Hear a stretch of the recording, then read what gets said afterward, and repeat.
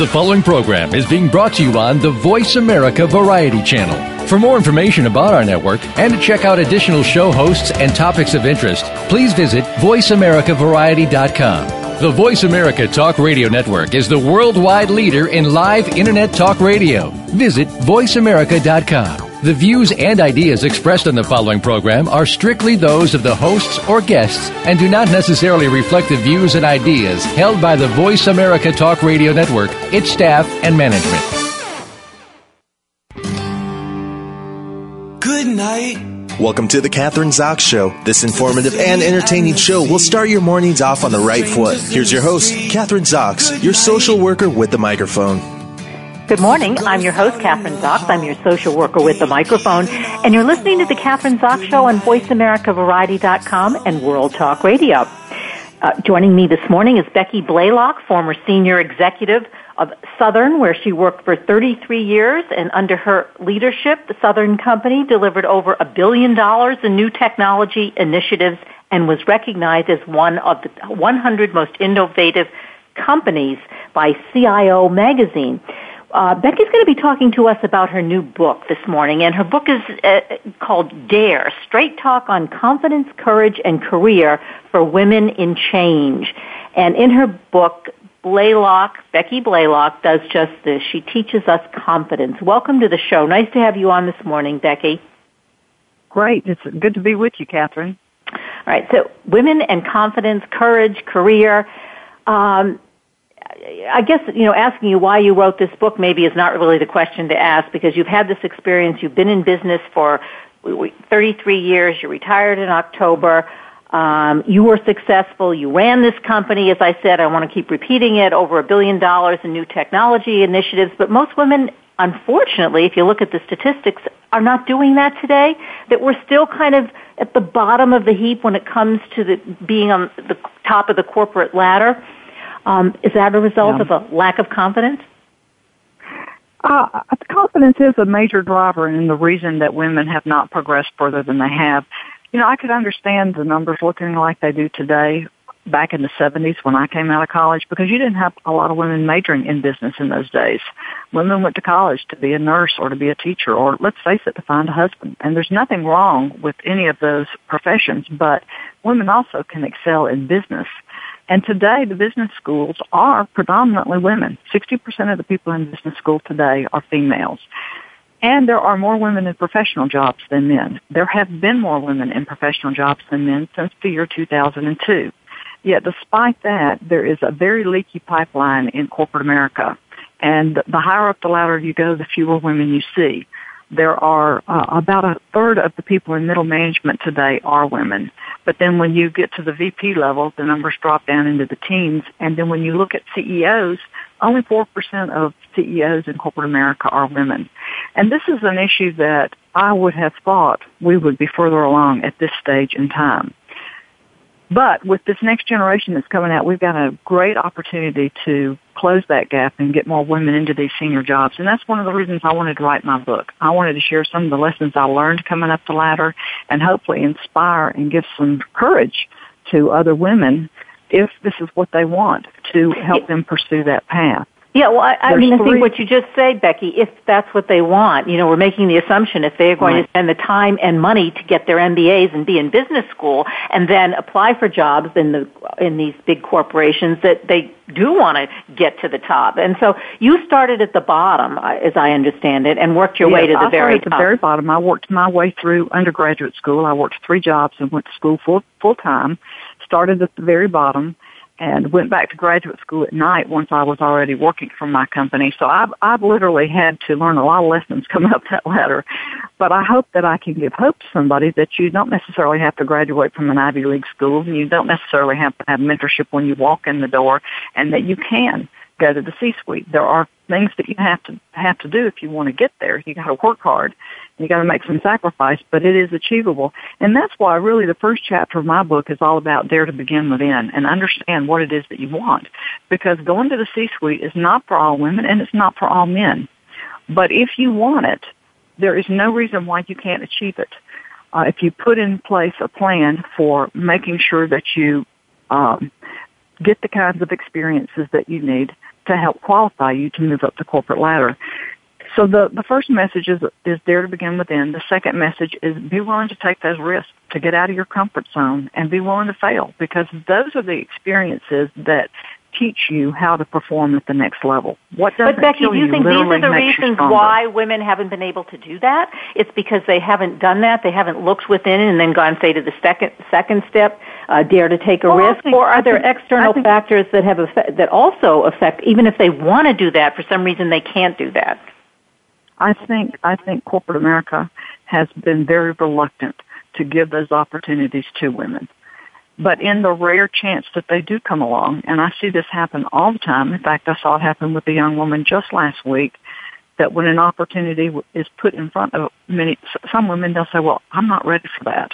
I'm not qualified. A man will never, most of the time, never shy away from an opportunity that's placed in front of them. But a lot of times, women will say, well, I need to check a few more boxes before I'm going to be ready to go to that move. Well, you can't afford to do that. If you're given those opportunities to go do something that grows your skill set, you should not shy away from leaping out there and making it happen. Because so why do we do that? Why do we do that? Because, I mean, you're pretty adamant about the fact that no man, maybe an exception, would ever say no to that kind of an opportunity. Yet almost all women would say no because they have to, it isn't perfect, they have to do this. Why do we do that? Yeah, we don't have the same social safety net that men have inside corporations. If you look at who's in those senior jobs, it's predominantly men. And, a lot of those men are friends with other men in the organization and aren't necessarily doing as aggressive a job as they need to at looking at the female talent in their organization. Women get excluded from a lot of the informal networking that takes shape inside corporate America. And because of that, we're absent from discussions that tell us what's really happening in the company and that are important in helping us be successful in our jobs. And also, because, you're not a part of that network, men are sometimes hesitant to take some of those high-risk, high-profile positions and give them to women. One of the things that I coach a lot of men on, because men have approached me about, well, what can I do to be more supportive of women in my organization? I said, well, first of all, understand that if women in your organization are the minority, they're going to feel very reluctant to speak up unless you create an environment that really embraces it when they do speak up. And the other thing is that if you have men and you're playing golf with them or you're taking them to lunch, you need to figure out a way to give the woman equal face time. Now, that may be that you don't take her to lunch, but you ask her to work on a special project with you. Or if you're giving a speech, you ask her to come and hear you give that speech, or maybe even ask her to give the speech for you. But the important thing is making sure that the women on your team get equal face time. And just because they're not speaking up doesn't mean there's not a lot going on.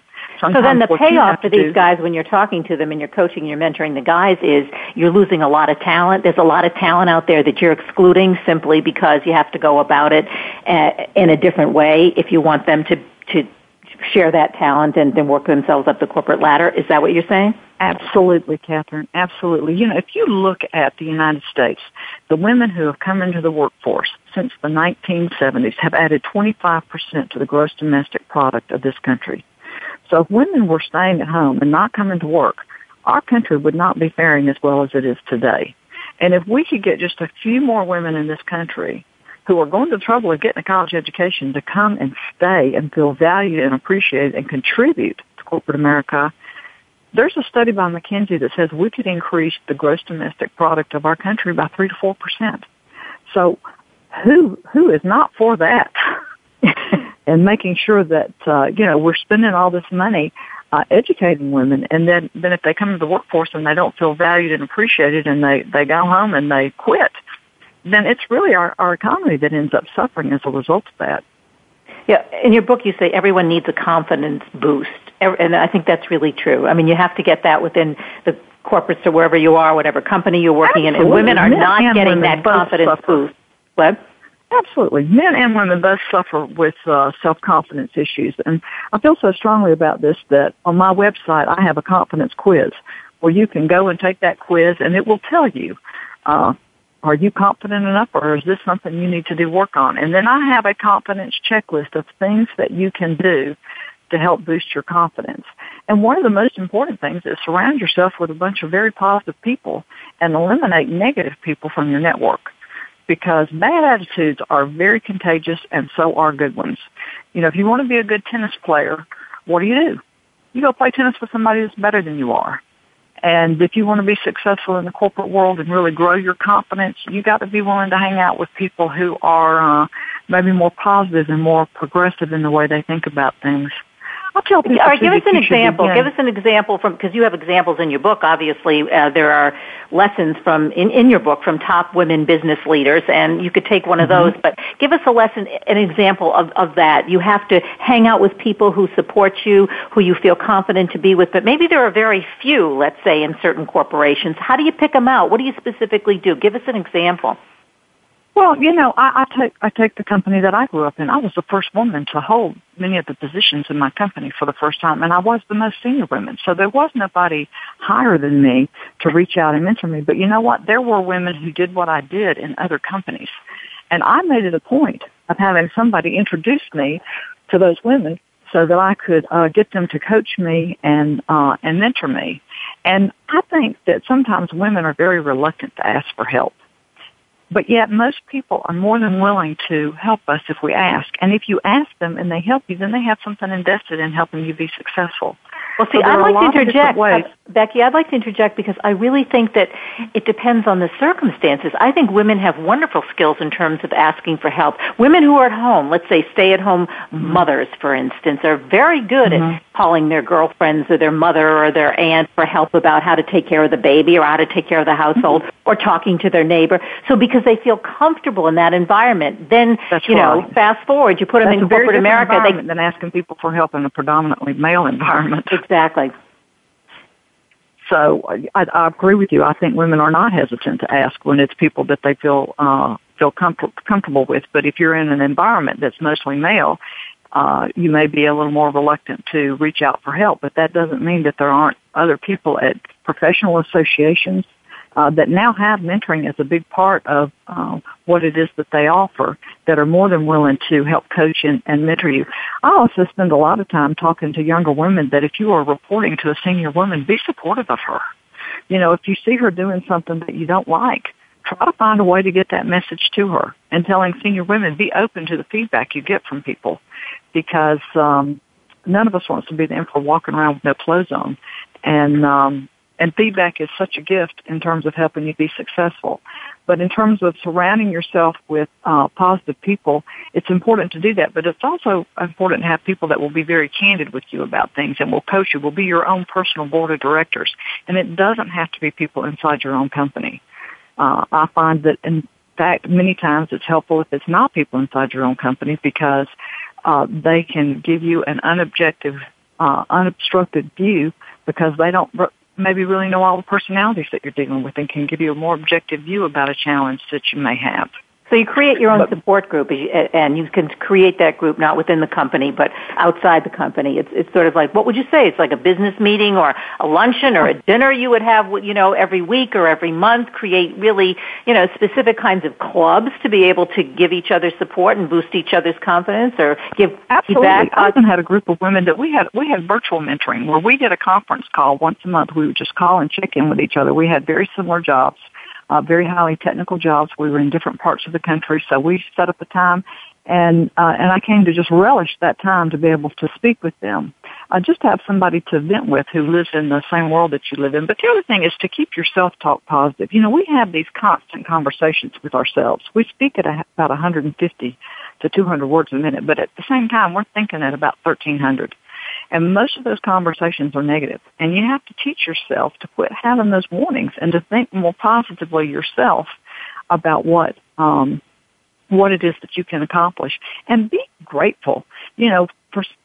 Particularly in the U.S., we wake up every day and we compare ourselves to others and what we don't have, instead of thinking about we live in the greatest country in the world, and we have all this opportunity at our fingertips that we can take advantage of. And we're so much more advantageous than 7 billion people in other parts of the world. But we don't wake up thinking that way. Forbes had an article recently, and it said that it was like the 5 habits of most highly successful people, how they spend the first hour of each day. And just about every one of those people talked about the fact that they spent some time in that first hour of each day thinking about how grateful they were for the things they have. And that just starts your day with you in the right frame of mind about all the many great things that are already happening in your life and helps build your confidence. I tell people to focus on how you're dressed. You know, if you're not dressed appropriately for a particular event, then you're not going to be your best. And you're not going to come across confident if you don't have simple things like good posture, and if you're not making good eye contact, and if, heaven forbid, you don't have a firm handshake. These are simple little things that can help you project a very confident attitude and will actually make you feel better about yourself as well. Yep. I wouldn't disagree with that. Complimenting other people very generously. When you're looking for the best in other people and make it your focus that every day you're going to go out and try to give other people a pat on the back, you begin to see the best in yourself. And taking care of ourselves. We are so busy getting the work done and taking care of our children and our work that the thing that takes a back seat is our own health. I spend a lot of time telling women, that's your number one job. You can delegate a lot of things. You can delegate childcare. You can delegate getting somebody to take care of your house. If you're a great leader, you can delegate work. But you cannot delegate to somebody else to take care of yourself. You've got to take responsibility for making sure you get enough sleep, and you need to get enough exercise. And the research says that those people that exercise at least 3 times a week, number one, they earn 9% more, and the research says that they have a 2% bigger hippocampus, which is the memory part of your brain. So there's lots of great reasons to make sure you stay focused on taking care of yourself. Well, are you saying that women don't take care of themselves, and I'm making the comparison as much as men do? That because I was under, maybe it's a misconception that women take care of, maybe this is true then, they take care of their kids' health, they make sure that their husbands or their spouses or their partners get to the doctor, but they themselves don't take care of their own health? I think women tend to put themselves at the bottom of the totem pole. And I've tried to do my part to tell women that I think that we've all got to make taking care of ourselves a priority. Because that's the ball that tends to get dropped because we're so focused on taking care of other people. Women tend to be very nurturing of others, and they'll put themselves at the bottom of the list, and you just can't do that. You want to be confident and you want to feel and be the best you can be. You've got to be physically fit to do that. I want to ask you about this because you have one of the things that you talk about in the book is dare to fail and get back out there. Because nobody, especially in America, we do not like to talk about failure or even admit that we have failed at something. So how do you, in this corporate America and getting ahead, you dare to fail, and then you're able to get back out there and I'm assuming be successful. So let's talk about that. Well, first of all, we don't accept or take risks because we overestimate the consequences of failure. And I tell people too that sometimes we won't take risks because, it's something that we have superimposed on ourselves, and that you just really cannot allow that to happen. Yeah. So in other words, if we're afraid to take a risk, obviously it's because we're afraid we're going to fail, but then we can't get ahead. Right. Yeah. I mean, are women, well, that's why, do we do that more than men? Very important. Because surrounding yourself with, mentors who will coach you and help you believe that you can do something. And I tell people making those mistakes is important, but you don't have to make all the mistakes yourself. Learn from the mistakes of others. And the thing about making a mistake is so many people won't accept responsibility for it. Whereas if they would just say these 5 words, please forgive me, I'm sorry, we could make so much controversy go away in corporate America. But most people, particularly men, will not admit that they've made a mistake. And I found that but you shouldn't accept responsibility for something if it's truly not something you've been involved in. But if you're even responsible for 10% of something that has failed, then you should be very aggressive in taking responsibility for it. Can you give us an example of that have happened to you, let's say? Because, I mean, you're the perfect example of someone, obviously, who became extremely successful in a man's world. What were the biggest mistakes you made that you were able to rectify, admit to, and then go ahead with and go on? Oh, I made a huge mistake early in my career. I was responsible for some financial reports for the CFO and the CEO who were taking them to New York for a meeting with some people on Wall Street. And I had just assumed the leadership role. I was in charge of the reports, and I had a new person on board who was responsible for coming up with a lot of the content. And I assumed wrongly that person was going to be as responsible about the accuracy of the numbers as I'd always been. I didn't go back and check his work. And, long story short, these financial reports had some errors in them that were discovered by the CEO and CFO when they were on the plane on the way to New York. They ended up not being able to give these reports out. And, of course, when they got back, I got the feedback back that the reports had errors in them. They couldn't be passed out. I had worked 3 18-hour days trying to make sure these reports were just perfect. I was very focused on the way they looked as opposed to the accuracy. And they knew that I had worked very hard on it. And I went and apologized to both of them. I said, I am very sorry. I said, I can't tell you how embarrassed I am that this happened, and I take full responsibility for it.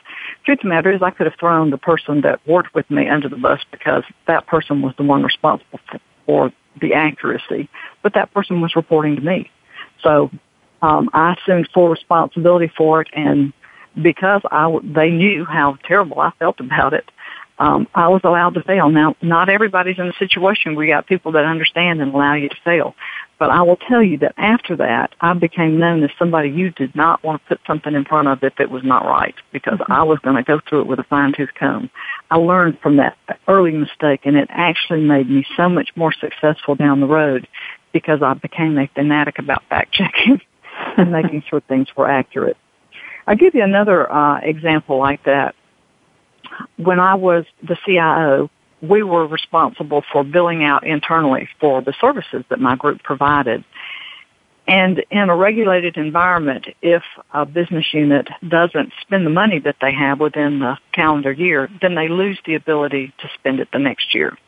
So there's a lot of focus on trying to make sure that you're coming in on your budget, actual target accurately. And one of the individuals in this particular business unit gave bad information to my team, said that a piece of equipment was supposed to come in by a certain due date and was going to hit the budget. Well, their vendor didn't deliver the tool in the right amount of time, and under regulatory proceedings, you couldn't book that cost. So they came in way under budget, which means they had a missed opportunity to spend some money. And word got back to me that the VP was furious with my team. So I called his office and I scheduled a meeting with him. I first met with my team, and I told my team, I said, we're going to go in and we're going to accept responsibility for this and say, we're very sorry that this happened. We want to put a plan in place to make sure that this doesn't happen in the future. And my team was mad at me. They're like, well, it's not our fault. It was their fault. And I said, doesn't matter whose fault it is. We all work for the same company. What is important is that we learn from this and put a plan in place so that this doesn't happen in the future. So I took my team in, he had his team in, and we started the meeting off, and he just royally, vented for about 10 minutes about how disappointed he was that we had not come in on budget. We had, all the standard stuff. And so after he finished venting, I said, we're very sorry that this happened, and we understand that, it's a missed opportunity for you to spend some money, and we want to put together a plan to make sure that this doesn't happen again. And we want to work with you and make sure we work with your team to make sure that that doesn't happen. And he sat back in his chair and he was flabbergasted. And he said, most of the time y'all are so defensive about everything. He says, I can't believe you're accepting any responsibility for this. I said, anytime something like this happens, there's fault on both sides. And I said, we just want to make sure it doesn't happen again. And then he said, well, there probably was some fault on our side too. We probably do need to improve the communications. And he became our biggest advocate. He had been somebody who had just been a real thorn in the side to us. And he, after that meeting, was such an advocate for us because we were willing to go in and not point the finger back and say, some of this is our fault too. We're on the same team. How can we fix this? So it's all about accepting responsibility, and also, though, as I'm hearing you talk and you're giving these two examples, I mean, you are a problem solver. I mean, I just kind of wrote that down. You have to be a problem solver. First, you accept the responsibility for your mistakes, but then you have to be able to solve the problem, right? You have to be clever. Right. Yeah. You want to make sure you learn from things and that they don't happen again. So we only have a few minutes. What do we want to leave everybody with? I mean, you mentioned, just one thing. You mentioned your website, but you didn't say what the website was. So I want to, what is the website? Because you have a quiz. You talked about the website is BeckyBlalock.com. Okay, well, that's easy. Yeah. And because I want to take that confidence quiz on, Becky Blalock. Oh, great. Yeah. Well, and there are 28 other really remarkable women that I interviewed. And, it's probably the number one single piece of advice that I ask these women is if you had a young woman entering the workforce today and you wanted her to be successful, what single piece of advice would you have for her? And just about every one of these women talked about the need to take more risk. And the fact that, before you lean in, you got to have some people to lean on and you got to have some roots in the ground. But once you get that, you really got to take the initiative because leadership is taken. It's not given. And too many times as women, we sit back and wait for somebody to come tell us what to do. And in today's corporate world, we need people who can take the initiative, that see what needs to be done, and that are leaders. And there's just not enough of that in the workplace today. But Becky, you said, that half the MBA programs are now women, or 50-50, 60-40, whatever. Mm-hmm. Are they teaching any of this particularly or specifically to women, or is it the assumption is, you're men, women, you're getting your MBA, you're all the same? I mean, is any of this incorporated to any of the coursework that they do in MBA programs or even undergraduate BA, business programs? There are a few gender leadership programs in the country. Universities that get it are teaching this. I'm spending a lot of time myself with various different universities. I'm actually at George Mason University today talking with some young women here. And I was brought in for this reason, to talk to women about leadership, about what it's like once you get into the corporate world. I was at North Dakota State University 2 weeks ago and have been at many other universities across the country. So I think there's more of an awareness now that you've got women who are going to be in these leadership roles, and that the best thing we can do is put more role models in front of them. In fact, McKinsey did a pretty deep study to determine why were women not making more progress in achieving senior positions in corporate America. And the number one thing they derived was institutional barriers, which is culture. And they said one of the main ways to overcome that is to have more role models out, more women who have achieved senior level positions talking about what it takes and trying to coach and mentor that next generation. That's why the last chapter of my book is about reaching out and giving back. I think the early women who cracked through those glass ceilings were so busy just trying to survive at that senior level that they didn't spend a lot of time reaching back and bringing the next generation along. The future is all about the most successful leaders are the ones who are collaborative and who are taking the time to coach and mentor and bring the next generation along with them. Yeah, and and we can end on that, and I think you're absolutely right. And actually, you look at all groups that have been marginalized. I think that's kind of the process of the evolution of the groups, whether it's women or minorities or LBG. Right. They start out, you kind of have to protect yourself and get out there, and then you can help the next generation. It's been a pleasure having you on the show today. Great talking to you. Mention the book again, Dare, Straight Talk on Confidence, Courage, and Career for Women in Change. Dare is the name of the book, Becky Blalock, and you can go to her website, BeckyBlalock.com. Thanks for being with us. Thank you, Kathryn. Good day. Yep, we're going to take a short break, and coming up next is Mary-Lou Weisman, an award-winning journalist and author. Her new book, she's written several books, and we're going to be talking about her new book, My Middle-Aged Baby Book, a record of milestones, millstones, and gallstones. So don't go away. I'm Kathryn Zox, your social worker with the microphone, and you're listening to The Kathryn Zox Show on VoiceAmericaVariety.com and World Talk Radio.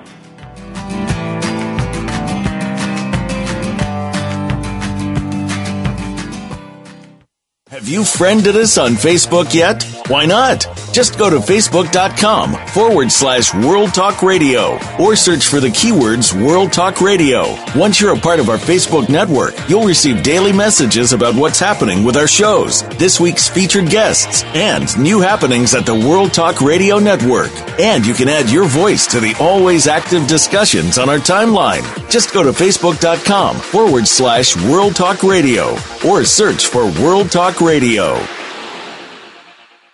Want to know what's going on behind the scenes with your favorite Voice America Talk Radio Network host? How about what's new with our network?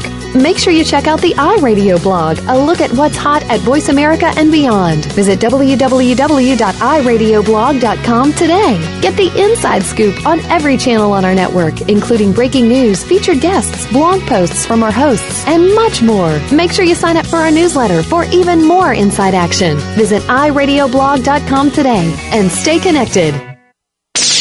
The Internet's #1 talk station. #1 talk station. VoiceAmerica.com.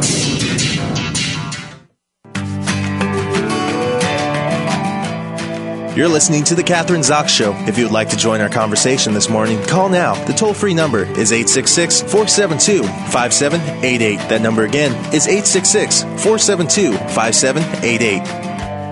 We're back. I'm Kathryn Zox, your social worker with a microphone, and you're listening to The Kathryn Zox Show on VoiceAmericaVariety.com and World Talk Radio. Joining me this morning is Mary-Lou Weisman. Mary-Lou is an award-winning journalist and author. Her best-selling books include My Baby Boomer Baby Book, Traveling While Married, My Middle-Aged Baby Book, a record of milestones, millstones, and gallstones. And she's written, she writes for the New Republic, Newsweek, Glamour, Vogue. Her book, another award-winning book that she wrote about her son, Peter Weisman, who died of muscular dystrophy in 1980, and that book was entitled Intensive Care, A Family Love Story.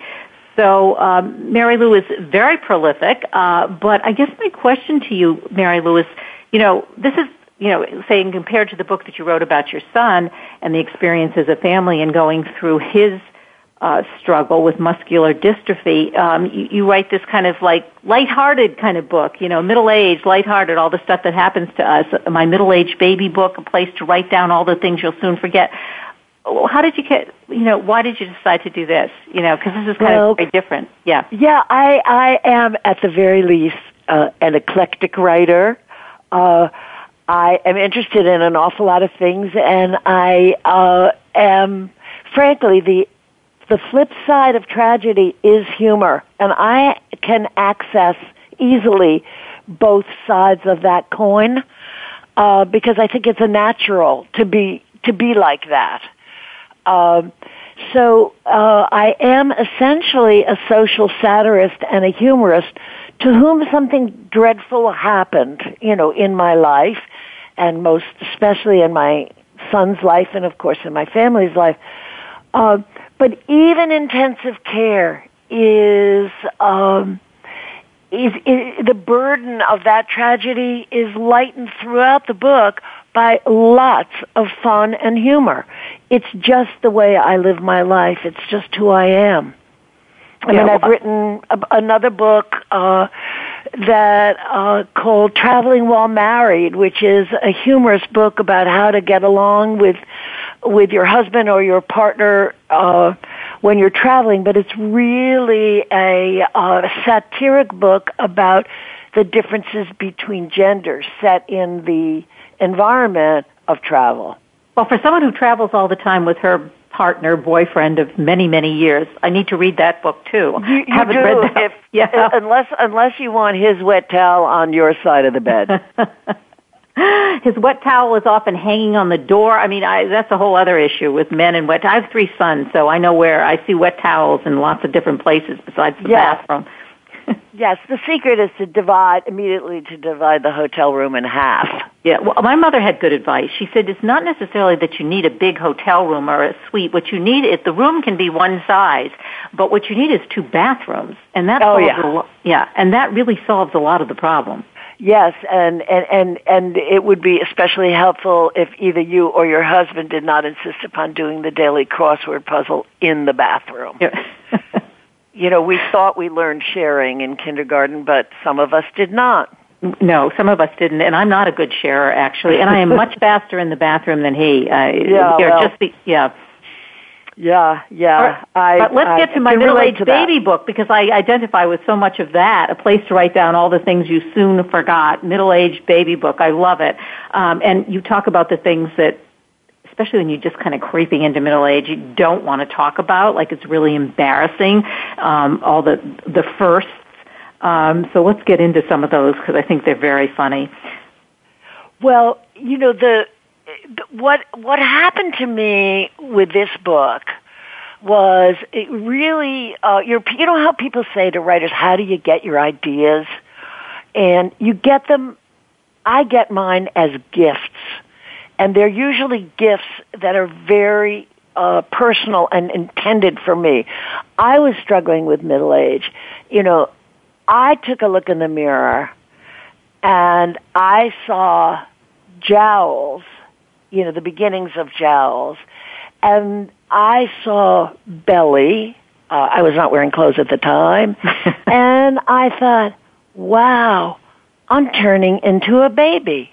With the big belly and the puffy little cheeks, and I got this idea that that middle age bore a strong resemblance to babyhood, and then after I got dressed, I realized I had dressed myself in rompers, which were really, a sweatsuit, which is a middle-aged response to, or middle-aged version of a romper, baby rompers, and the more I thought about it, the more it became true. And because my mother had kept a baby book for me, I got the idea of writing what is in effect a parody of a baby book and a satire of middle age. And while middle age is the beginnings of aging. It's when you begin to really get the idea that you are going to get older, which is something that we deny and resist for as long as possible. And I think, but you know what, Mary-Lou, it's not the beginning of aging, it's what you just said. I think it's the beginning of when we start to recognize that we're aging, because these jowls have been coming on for years, and the wrinkles, and it's that when you reach critical mass and you suddenly, or you're willing to accept it, it didn't just happen. No, it's been happening, and we've been denying, but one day you walk past a store window and you get an unexpected look at yourself where you haven't yet rearranged your face into its best possible appearance, and you say, oh my gosh. How about trying on bras or trying on a bathing suit? It's like, who is that woman in the window? Yeah. And then you realize, oh my gosh, it's me. Ditto for bras. Can't believe bras. And also, anything that, suddenly you find yourself buying a pair of blue jeans, because after all, you're young and wear blue jeans, except that they have an elastic waist. And so it goes. It's worse if the salesperson suggests that you buy one with an elastic waist, and are you talking to me, this may be more comfortable and these may be a little too slim fitting, even though you may be thin, but everything has been kind of repositioned. Exactly. So, Yep. And so it's a coming to terms with a lot of things that are essentially bad news. However, the wonderful thing about humor is that the minute you can laugh about something like this, a lot of the angst of it all truly dissipates. And it also makes it possible to put up with it. To put up with it, and even, dare I say, to kind of get with it and enjoy it. I agree. And I think one of the things, social workers do this all the time when you're counseling somebody or somebody's in therapy with you. Let's just become aware of what the problem is and admit to it, and then we can do something about it. We can discuss it. It takes a lot of energy to hide all that stuff, and I think, as particularly women in middle age, we get caught in that, trying to, you're plucking out the chin hairs, as you say, and you're not going to. You don't want to tell anybody. It's humiliating, or the first gray pubic hair, or and it's a big secret. But if you say it, if you bring it up to your significant other or to your girlfriend or to whomever, and you get it kind of just, all that energy that you use to hide things, suddenly, like you say, it becomes humorous. It becomes something that's natural and liberating. Yeah, and this book has, this book is just meant to be. It's meant to be liberating through humor. I mean, it's even, I don't know if you noticed, but it even has a padded cover, like a baby book, so that, when you have periodontal problems, you can tease on it, you can gnaw it a little bit, and it will hold up. I mean, it's one big joke literally from cover to cover. Everything inside it makes fun of everything that we have to face. Did you feel good when you were writing the book or when you finished it? I mean, was it a feel-good book to write? Yes, really. That's such a smart question, Kathryn.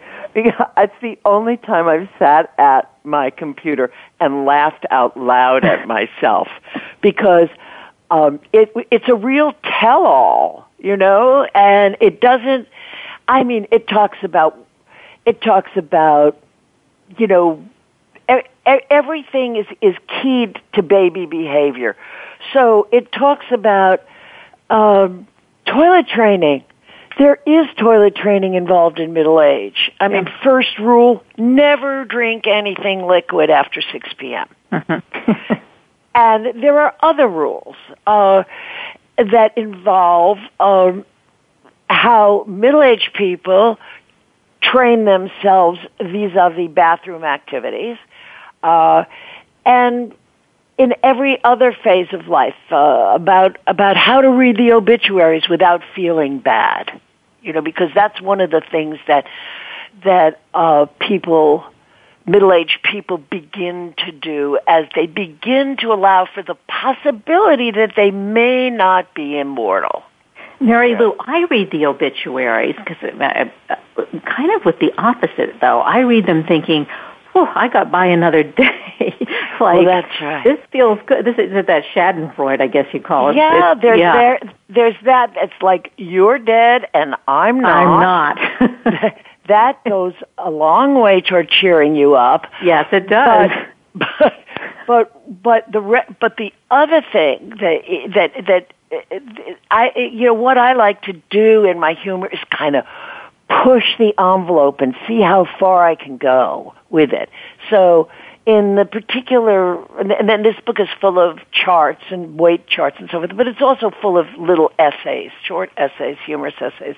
And in the one called I Can Read, that one's about how to read the obituaries. And the way I push it is to say, you read an obituary to understand, to ascertain what that person did wrong in order to die. Yeah. So, if you, and you have to look for clues in the obituaries, because of course they never tell you that.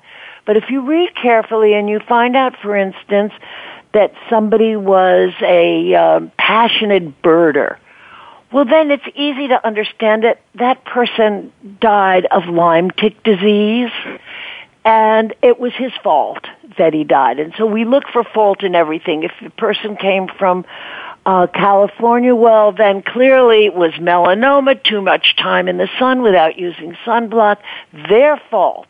Therefore, that opens up the possibility to you, the reader, that as long as you don't do anything wrong, you may not die. So it's even better than Schadenfreude. Yeah, it's immortality. True. Right. I was going to say it reaffirms your immortality because you haven't done any of these things. That's true. I like. Yes, you're absolutely right. Totally crazy. But I sometimes like to go crazy. Yeah. Well, because I think essentially the truth in all of us, and that's why I talk about this flip side between, between laughter and sorrow, is that deep inside all of us, for the longest of times, probably well into old age, we think we're going to get away with it because we are a society that so denies the reality of death. Well, we have gotten away with it, so we have been rewarded. So we've never not gotten away with it, so we think we're going to continue to get away with it. Exactly.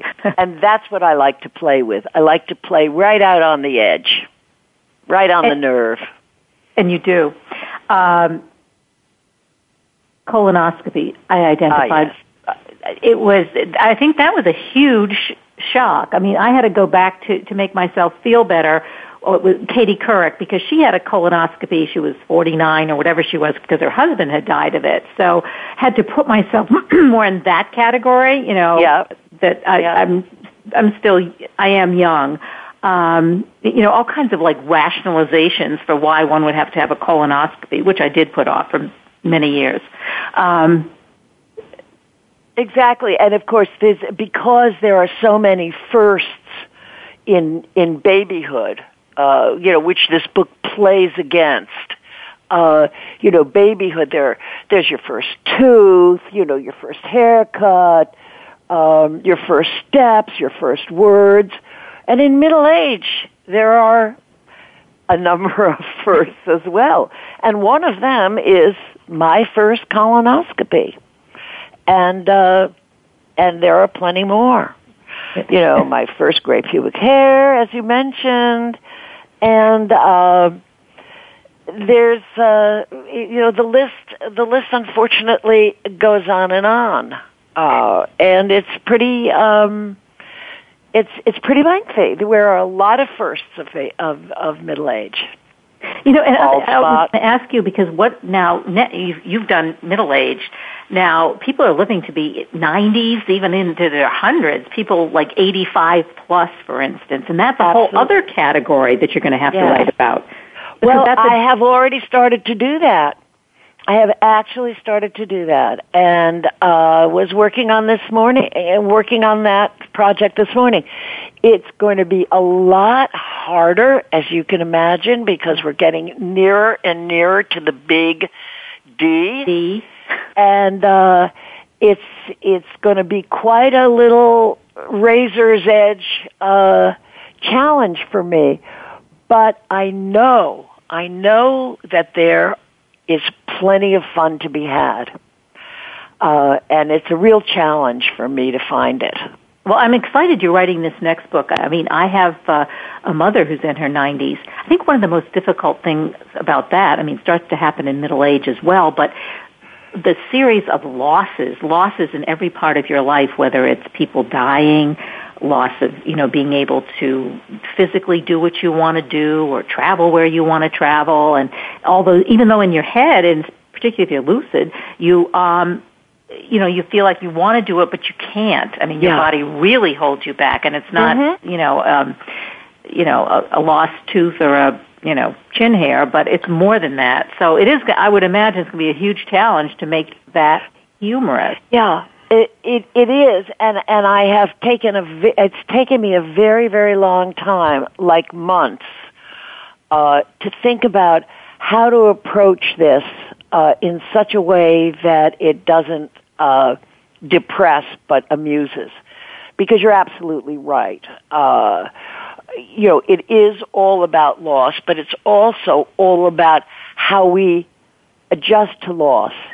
And we have not everybody does it well. A lot of people almost embrace old age as a safe haven for just not trying anymore, and just as a comfortable place to kind of,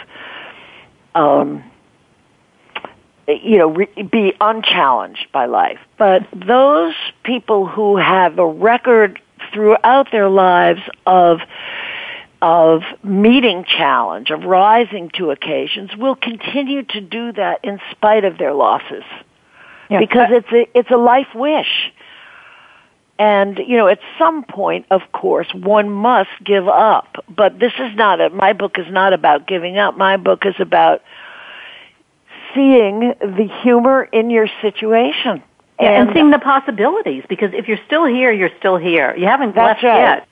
And also, I have an awful lot of fun, because I also have an awful lot of fun so far in dealing with the fact that older people have a real, they call us grumpy, but what we really understand is that all of the things that the next generation is doing does not necessarily represent progress. We've lived long enough to understand that maybe you can't stop progress, but you can stop calling it progress or appreciating it as progress. Sometimes it's not. I, for instance, am not fond of the brand new toilets that flush themselves on my behalf. I don't like that prerogative taken from me. Thank you very much. Exactly. Well, it takes away the power and the control that you have, and you walk in, you're sitting there thinking, is this really going to flush? Because there's people waiting in line and they know that I was in here. Yeah, it's I don't like having my prerogatives taken from me by a technological world.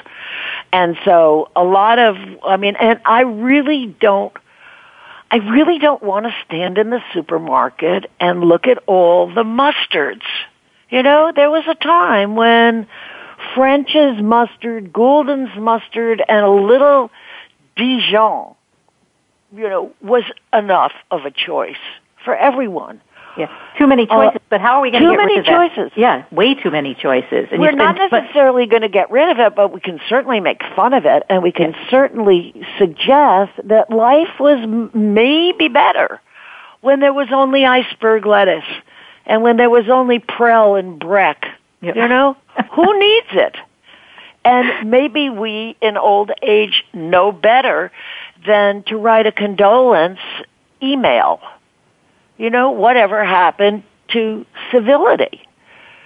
So I'm writing a kind of cranky book, I think, a cranky, funny book for old age. What about sex in old age? Are you going to talk about that?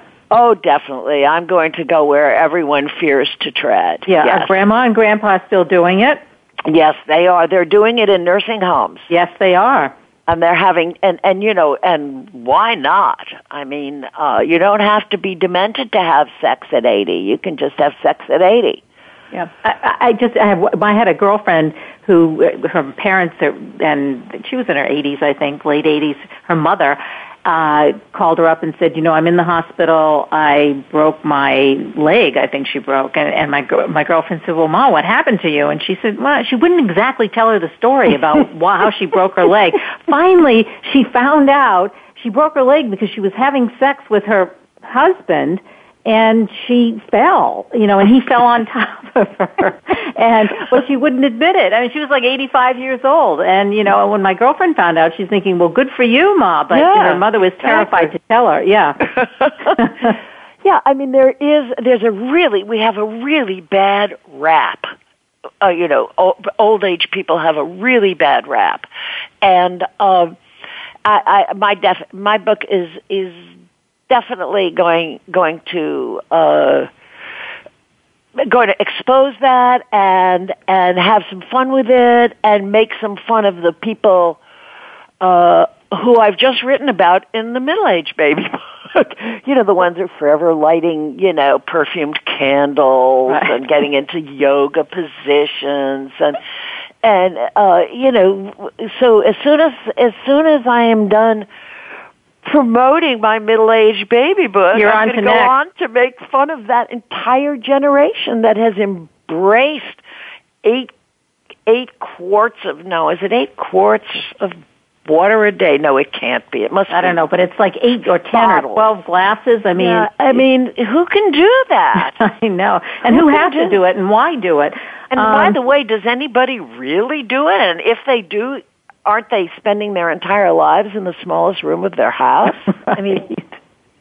What is that? You are very funny. We have to say goodbye. Oh my You're gosh, making me laugh, and I'm waiting for the next book. But my middle-aged baby book, everybody should be reading that right now. A place to write down all the things you soon forgot. We got a taste of it by just listening to you this morning, but it's very funny. Well, I'm happy to have talked with you, Kathryn. It's been a lot of fun. It's been a lot of fun. Mary-Lou Weisman, my middle-aged baby book. So go out and get it, and we'll wait for the next stage. I'm Kathryn Zox, your social worker with a microphone, and you've been listening to The Kathryn Zox Show on VoiceAmericaVariety.com and World Talk Radio. Have a great day, and we'll see you next week. We hope you have enjoyed today's episode of The Kathryn Zox Show. You can listen live every Thursday morning at 7 a.m. Pacific Time on the Voice America channel. Want to know more about Kathryn? Visit her website at www.kathrynzox.com. Be sure to join us next week for more interviews and great conversations with Kathryn Zox. Thanks again for listening to the preceding program, brought to you on the Voice America Variety Channel. For more information about our network and to check out additional show hosts and topics of interest, please visit VoiceAmericaVariety.com. The Voice America Talk Radio Network is the worldwide leader in live Internet talk radio. Visit VoiceAmerica.com. The views and ideas expressed on the preceding program are strictly those of the hosts or guests and do not necessarily reflect the views and ideas held by Voice America Talk Radio Network, its staff, and management.